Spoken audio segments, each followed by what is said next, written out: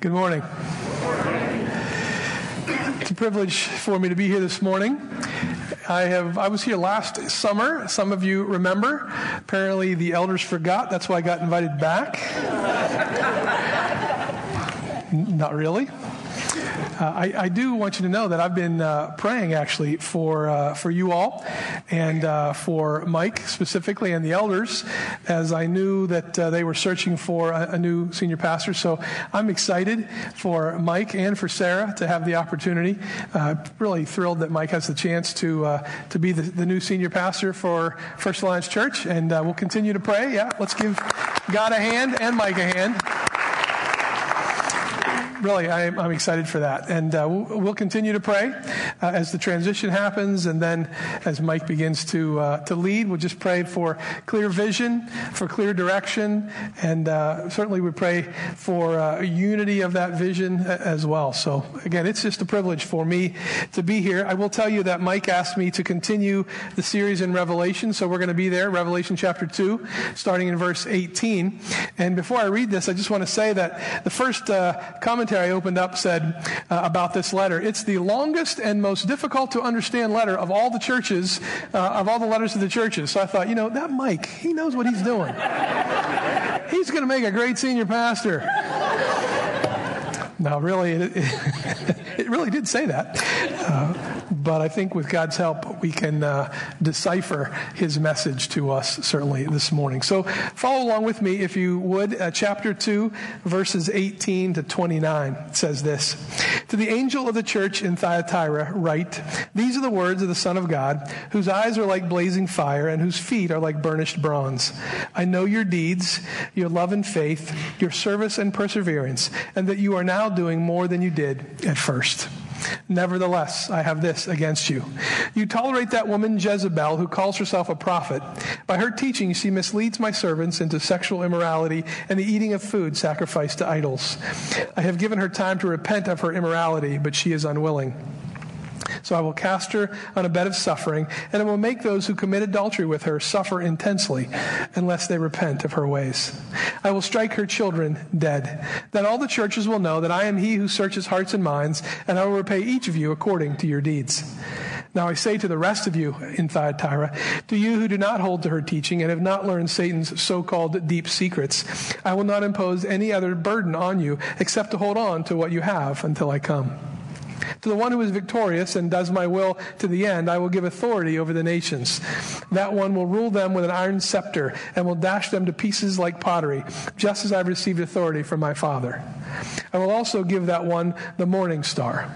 Whoever has ears, let him hear what the Spirit says to the churches. I think it's important for us to remember that this passage contains a specific message to a specific church for a specific time, but there are also truths that apply to many churches in many different periods of time. We also know that a church, this church, my church, any church, is a group of people. Right? First Alliance Church is not this building. First Alliance Church is you sitting here this morning, and those that were here earlier this morning. We, as the people, are the church. And so because of that, we know that for a church to change, people, we need to change. And so our hope this morning is that we'll see an opportunity for personal transformation. Only as we are changed and as transformation happens in our own lives can a church attain that change, can it realize transformation. That's the only way. Any church, the church in Thyatira, or the church in Erie, or the church in Butler, can actually see change. So I want you to know that as a result of that, as we're moving through this passage, we're going to be looking for some principles that we can apply to this church, but also to ourselves, to you and to me. With that as introduction, let me give you some important historical information that will help you understand what Christ is saying to the church at Thyatira specifically. So during the time that this letter was written, the city of Thyatira was a small but a growing and prosperous city. And it was known actually for having a large number of trade guilds. Okay, so a trade guild is just a group of people, an association that kind of oversees or controls the trade and craft practices in that city. These guilds were very important economically, socially, politically, and even religiously. So ancient inscriptions have been found in Thyatira that actually identify several of these trade guilds. Let me just list a few of them for you. Wool workers, linen workers, makers of outer garments, dyers of cloth, leather workers, tanners, potters, bakers, bronzesmiths, and there's some others as well. The fact is that membership in a trade guild was really important if you wanted to be a successful business person in Thyatira. If you wanted to be part of the in crowd, a mover and a shaker in Thyatira, you needed to be part of one of these trade guilds. I want to mention quickly that in Acts 16, we actually meet someone from Thyatira that you may have heard of before. Acts 16, verses 14 and 15 say this. Excuse me. One of those listening was a woman from the city of Thyatira named Lydia, a dealer in purple cloth. She was a worshiper of God. The Lord opened her heart to respond to Paul's message. And this passage goes on to say that she actually had them into her home. Lydia would have been a member of the Dyers of Cloth Guild in Thyatira, probably. We certainly don't know for sure, but every indication is she would have been. Trade guilds, very important in Thyatira. That's one thing I want you to know. Here's the second thing. Trade guilds all had their own pagan deity or idol that they worshipped, that they paid homage to.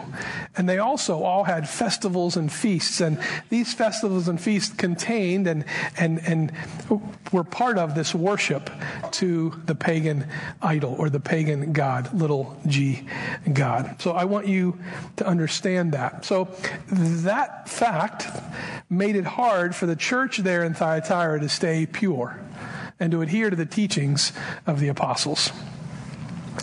With all that as background, let's look at verse 19. It says, I know your deeds, your love and faith, your service and perseverance, and that you are now doing more than you did at first. The church is commended for its love, which often leads us to serve other people. It's commended for its faith, which leads to perseverance. And more than that, it's saying, and you're doing more now than you were at first. So there's growth there. There's some maturity. And it's not just that there's maturity or there's growth numerically, but they're growing in their love. They're growing in their faith. Those are good things. Unfortunately, the next verse makes very clear that these positive attributes are outweighed by a specific flaw in the church in Thyatira. Verse 20 makes clear that there's a woman in the church who's calling herself a prophet. She's being accepted as a prophet, but really she is not a prophet of God at all. She's actually compared with this name Jezebel. Every indication is that wasn't actually her name, but Scripture is using that name as a comparison to the Old Testament woman named Jezebel, who you can read her story in 1 Kings 16. She really turned King Ahab, she was one of his wives, she turned the king and much of the nation away from worshiping God and instead began to worship Canaanite, small g gods and idols. So that is how this woman here in Thyatira is viewed from the lens of Christ.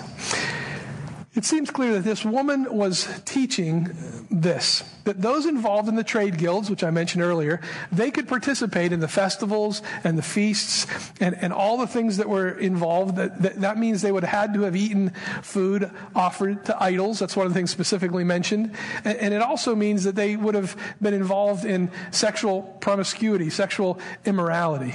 We know from history that most of these feasts or festivals contained sexual acts as part of the worship related to the pagan god. And if they didn't, because these often lasted more than a few days and there was drunkenness involved, sexual immorality almost always accompanied these feasts and festivals.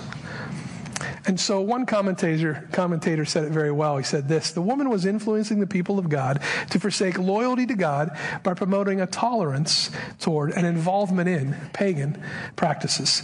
This extended to sexual promiscuity while participating in the religious feasts connected with membership in the trade guilds. All right? So I just threw a lot of stuff at you. Let's pause for a moment and kind of recap, okay? So in essence, what was happening is these believers were being told it's okay to be a Christian, a follower of Christ, and still participate in some of this stuff that was a part of the festivals and the feasts. So basically what's happening here is in order to be a member of a trade guild, you had to participate in their feasts and festivals. In order to participate in their feasts or festivals, you had to eat food that was offered to a false god or an idol. And it was really expected that you would also be involved in some sort of sexual promiscuity. So anyone who chose not to be a part of those things would have been banned from these trade guilds. And it would have had devastating impact on them economically and socially. So along comes a woman in the church who says, it's okay. It's okay to be a Christ follower and still do these things. No problem. Can you see why the teaching would have been popular? Can you see why people would have wanted the teaching to be true?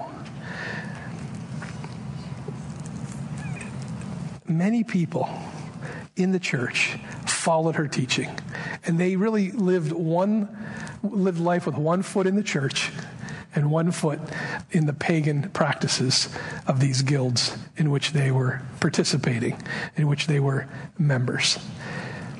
The problem, of course, is those two bodies were opposed to one another. This letter makes it very clear what the Lord thinks of those people who were professing to be followers of Christ, but were still living in certain areas like everyone else in the city. Verses 21 to 23, listen again to what they say. I have given her time to repent of her immorality, but she is unwilling. So I will cast her on a bed of suffering, and I will make those who commit adultery with her suffer intensely, unless they repent of her ways. I will strike her children dead. Then all the churches will know that I am he who searches hearts and minds, and I will repay each of you according to your deeds. So we've just read several verses, given you some historical background, talked to you about how the message applied to those in Thyatira. Now I want to take a moment and look for some principles that we might find that might apply to our lives, to my life, and to yours. Because this morning, I don't think any of us are being tempted to join a trade guild or a labor union or any other group that as part of membership means I have to eat food offered to an idol. That's probably not a huge problem for you here in Erie. At least it's not in Butler. And if it is in Erie, I'd like to hear about it actually. So it's easy to say when we read that, hey, good message, great passage. What are we having for lunch? But that's not what God's word is for. It is, we want to read it. We want to understand the historical context, but we want to ask, what about me? How does this apply to me? Does it apply to me? So let me ask you this question. Are there things going on, are there activities in the place that you work that really are not really honoring to God? And are you participating in them? Maybe you are, maybe you aren't. I don't know where you work. Don't really know any of you. So do you participate in the gossip that happens at work?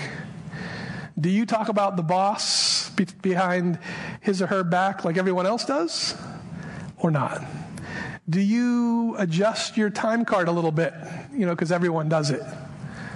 Do you pad your expense account a little? Because really, everyone does it. In fact, you would say, if I stopped doing it, not only would I get in trouble, but everyone else would as well. I don't know the situation, but you can see how the principles here can still apply to us. Let's take work out of the equation altogether and just think about some areas in our life where we spend time, things that we participate in that are just normal parts of our culture, but and we may be fine for us to be involved in them, or maybe not. So let me ask you this question: what shows do you watch? So think about the show. Think about the themes of the show. Think about the characters in the show. Do they espouse views that are opposed to what you might find in the New Testament? I'm not sure. Maybe they do. If they do, might they be influencing you? You see, it's easy to look at a passage like this and say, yeah, 2,000 years ago, yeah, those people shouldn't have been doing that. Shame on them. But it's another to look at the principles and begin to ask questions of our own selves, of our own lives, and say, how do they apply to me?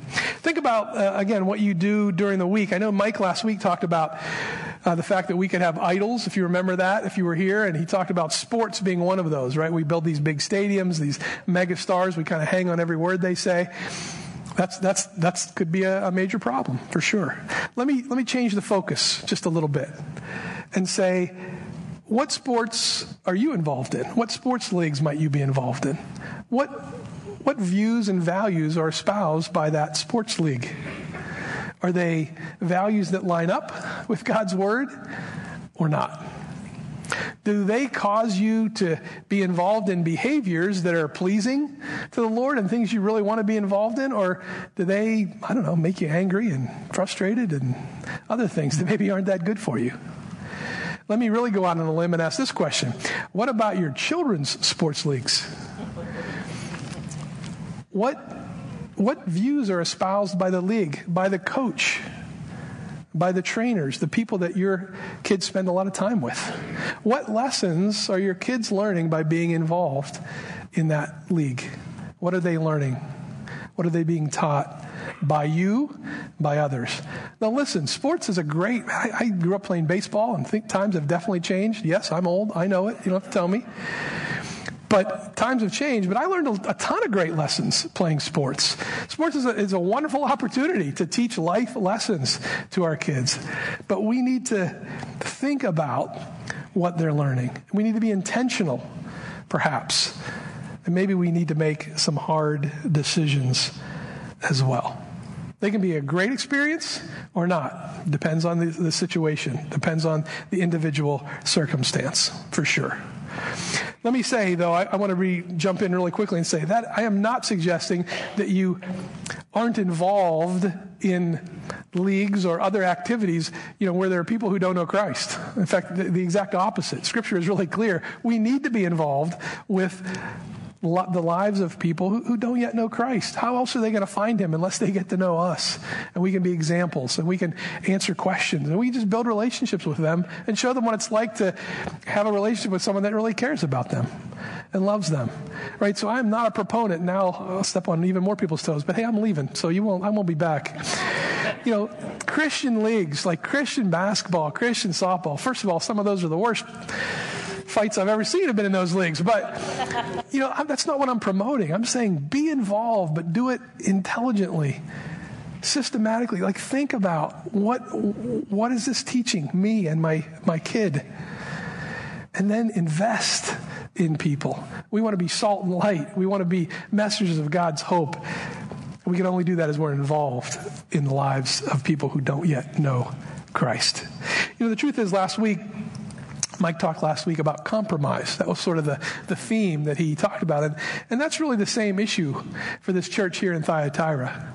They're trying to compromise what they believe and sort of live a double life.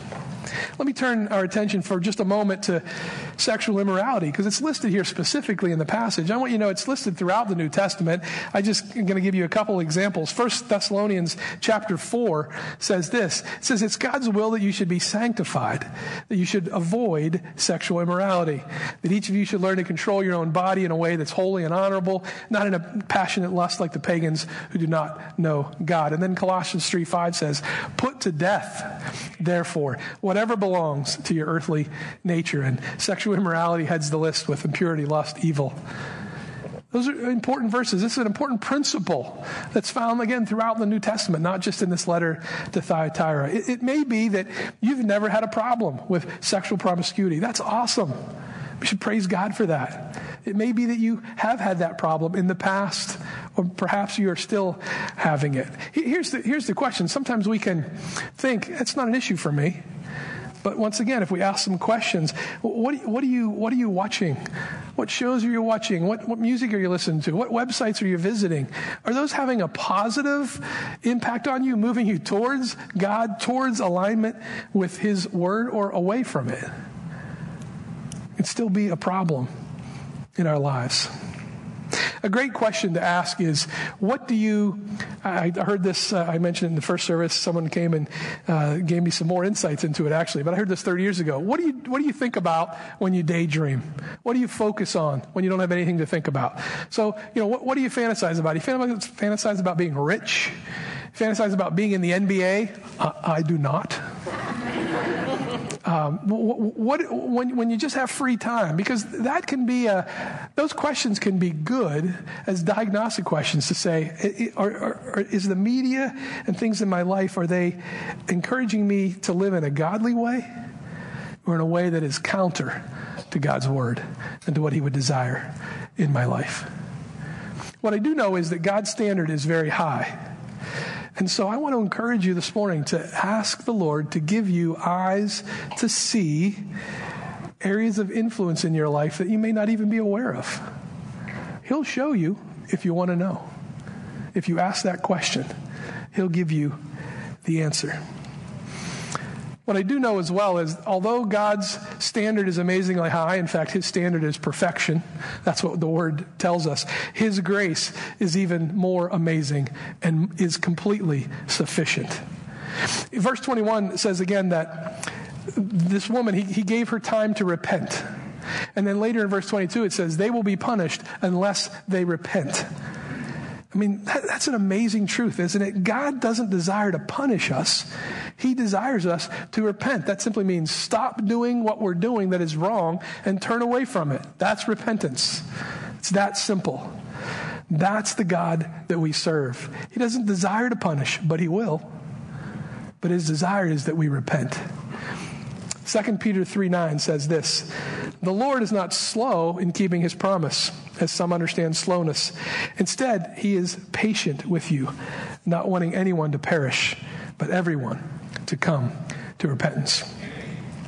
A little over 2 years ago, a man came forward after one of our Sunday morning services and began to talk. I'd never met him before. We talked for several minutes, and he told me that he had told his wife a little while ago that he was having an affair. And in fact, he told me that over the previous several years, he had numerous affairs.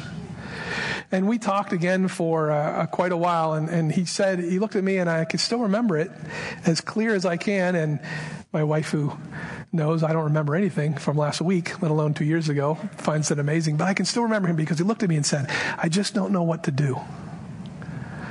And I think it's one of those times, if you've experienced it as a believer, the Holy Spirit just spoke very clearly to me and through me. And I said, I know what you need to do. You need to end the affair. I mean, it's very clear in Scripture. You need to end the affair. You need to ask your wife for forgiveness. See if she will forgive you and begin to rebuild your life. That's what you need to do. There's really no question. And I was able to continue to talk with him and share the gospel with him and talk to him about penalty for sin, his sin, my sin, your sin. There's a penalty that we cannot pay. That's what Scripture tells us. But I was able to explain to him that Christ died on the cross to pay my penalty and his. And that if he just asked God forgiveness and he repented from this behavior, turned away from it, that God in fact would forgive him. We, again, talked for a long time. And at the end, he just said, I don't know. I'm not sure. And he walked out the doors of our sanctuary. God gave him an opportunity to repent. He had the chance to repent and ask God for forgiveness. And then to ask his wife for forgiveness. And then take the steps necessary to live the life God was calling him and desired for him to live. Or he could decide to continue doing what he was doing. But God gave him the opportunity. And Scripture is clear that God's desire is for that man and for all of us to take that opportunity and to repent and to ask forgiveness. We also know from the New Testament, however, that he won't make us do that. We have a free will. We get to choose, yes, I want to ask forgiveness and have a relationship with a God who loves me, or no, I do not, and I will continue to live the life I am living. So God's desire, even for us this morning, if he's bringing something to your mind or to my mind, what is it you need to repent from and ask forgiveness? Because he desires to grant forgiveness. So I want to encourage you, if there's something he's bringing to your mind this morning, to ask him for forgiveness. Whether you're in a relationship with him already and sin has gotten in the way of that relationship and caused it not to be correct and right the way he desires it to be, or whether you've never asked for forgiveness, today could be the day that happens. Here's what I know. God will give you time. That a time will come when punishment will come. That's what Scripture tells us, not just in this letter to Thyatira. What we don't know is how long we have. He might give you 40 years. He might give you 5 minutes. Scripture makes really clear, we don't know. We are not guaranteed tomorrow. We're not guaranteed our next breath. He is slow to punish, but this passage makes clear he will bring punishment. So I want to encourage you, don't wait. If God's brought something to your mind, repent. Ask forgiveness for your sin, for that stuff in your life that isn't the right stuff, according to God's word. So here's the truth. As I was thinking about this passage and this message this morning, I really don't know any of you very well. I know a few of you a little. And so I begin to wonder, how might God want to apply this message to First Alliance Church? And I am not going to give you that application, so relax. But what I do know is there was a woman in Thyatira who was preaching, who was teaching things contrary to God's word, and no one really did anything about it. And many were led astray, and now they faced punishment. That I know. Here's the other thing I know. I know that we as human beings have the amazing ability to deceive ourselves. It's amazing how we can see small little issues in other people's lives, but we cannot see the stuff in our lives. That's why Scripture says, before you go to remove that speck in someone else's eye, look for the log right in your eye.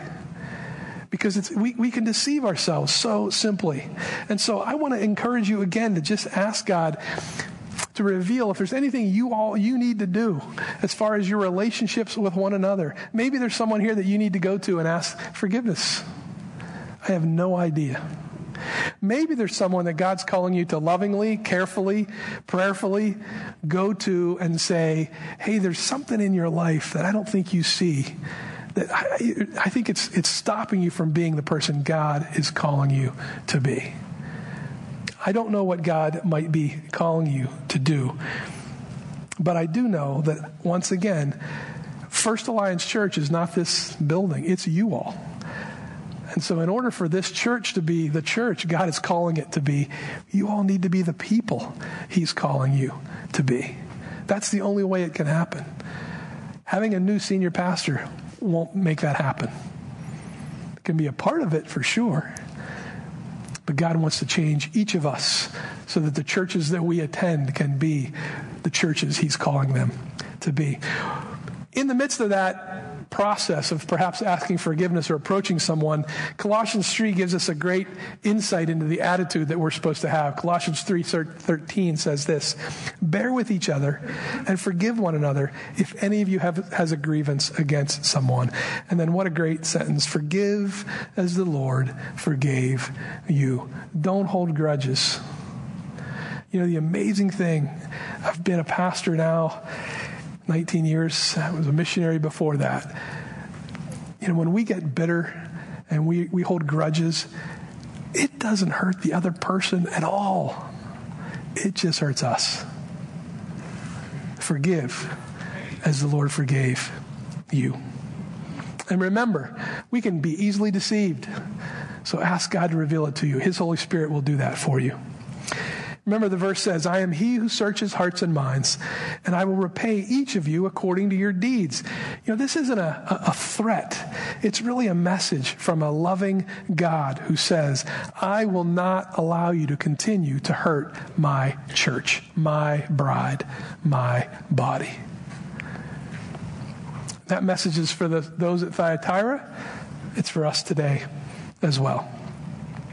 Verse 24 then speaks to a whole different group of people. It speaks to those who have not been persuaded by this false teacher, by this false prophet. They're told to hold on to what they have until Christ comes.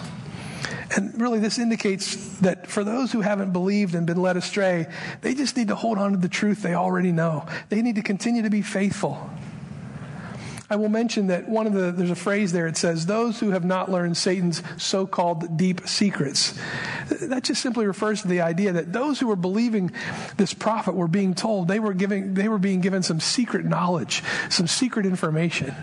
But this verse indicates they weren't receiving any such thing. Actually, all they were doing was believing lies as though they were true. There was nothing secret about it.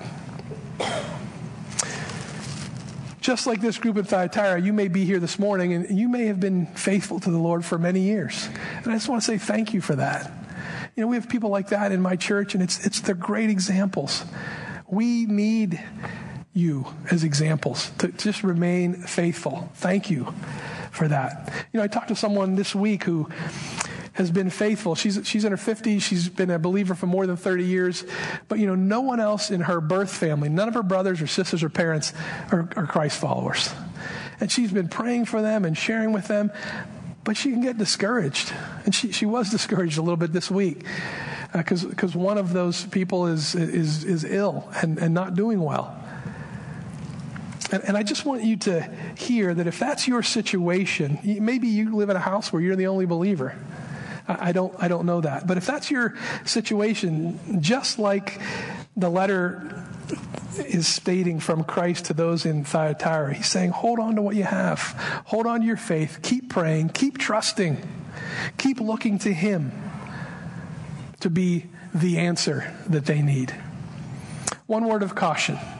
When we have people in our lives that we love so much and we want them to understand the joy, right, of having a relationship with Christ, there has to be a balance because we can begin to feel like it's our responsibility, right? And it's not our responsibility.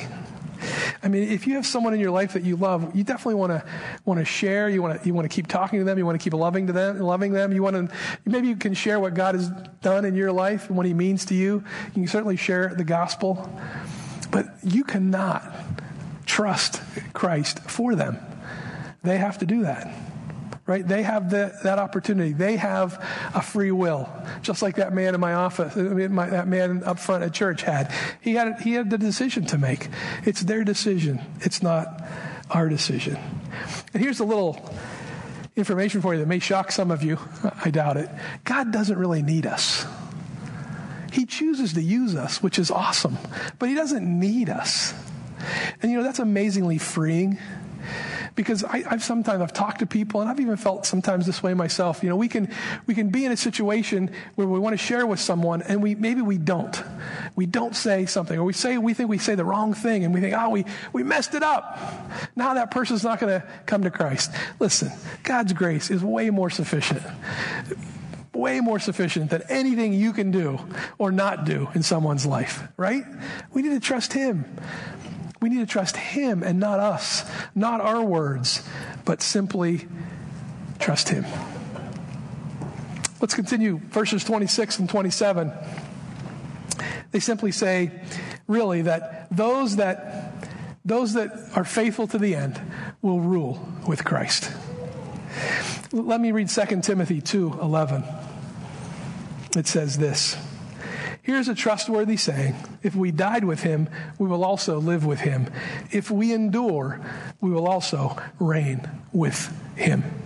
We know that to be true. That's what it says here in the letter to Thyatira. That's what it says in 2 Timothy. It says it elsewhere in the New Testament. We will have the opportunity, the privilege of ruling with Jesus Christ. It's a wonderful promise. And it's an encouragement to stay faithful. Stay faithful. So remember the man that came forward. I want to finish that story, right? He came, it's been a couple years ago. I said he left. I didn't have his phone number. I just knew his first name. But he came back. And we sat in my office a couple weeks after that. And we began to talk. And he said, I want you to know I ended the affair. And I said, you made the right choice. And then we began to talk about what the next steps in his life might be and what his life might look like now moving forward. And I was able, again, to explain to him that his sin had a penalty he couldn't pay, but Jesus paid the penalty. And that he could, by faith, accept Christ's work on the cross for him. And I explained to him that I had done that at one point in my life. I'd asked God for his forgiveness. And God had granted that forgiveness. And now I lived a different life. In fact, Scripture said, the old has passed away, the new has come. I'm a new creature in Christ, is what I was able to say to him. And he really came to understand that by faith, he could trust that Jesus paid his penalty in full. And so there in my office, he bowed his head. And he accepted Christ as his Savior. He asked him to forgive him. He repented. He had already repented. He had stopped doing this behavior, and he turned away from it. And we celebrated. Here's the rest of the story a couple years later. I want you to know that his wife, over time, forgave him. And they have reconciled their relationship. And both of them have said to me, our marriage is better now than it's ever been for all the years that we've been married. His children were able to come to a place of also forgiving him. And he reconciled with his grown children. And they have wonderful relationships now. They could see the change in his life. He was a different person in many ways. And they saw it. And they reconciled. That is what Christ can do in a life, because he desires us to repent. He doesn't desire to punish us. I'm so thankful for that. Scripture makes clear he will. He does. But his desire is that we would repent and we would turn so that he might replace our guilt with innocence, and our shame with approval, and our captivity with freedom. He wants to set us free. Do you desire that this morning? Hopefully you've already experienced that. But if you haven't, today can be that day. Let's pray. Lord, I thank you for your word. Thank you for your word that teaches us, Lord, some truths that are hard for us to hear and others that we welcome with open arms. But I thank you that it only teaches us the truth. And I ask this morning, Lord, perhaps there are some here that don't know you, that have not yet asked you to forgive them. Lord, I pray that you would speak to their hearts even now and remind them today could be the day that you love them and care for them and you're waiting for them to turn away from their sin and ask for forgiveness.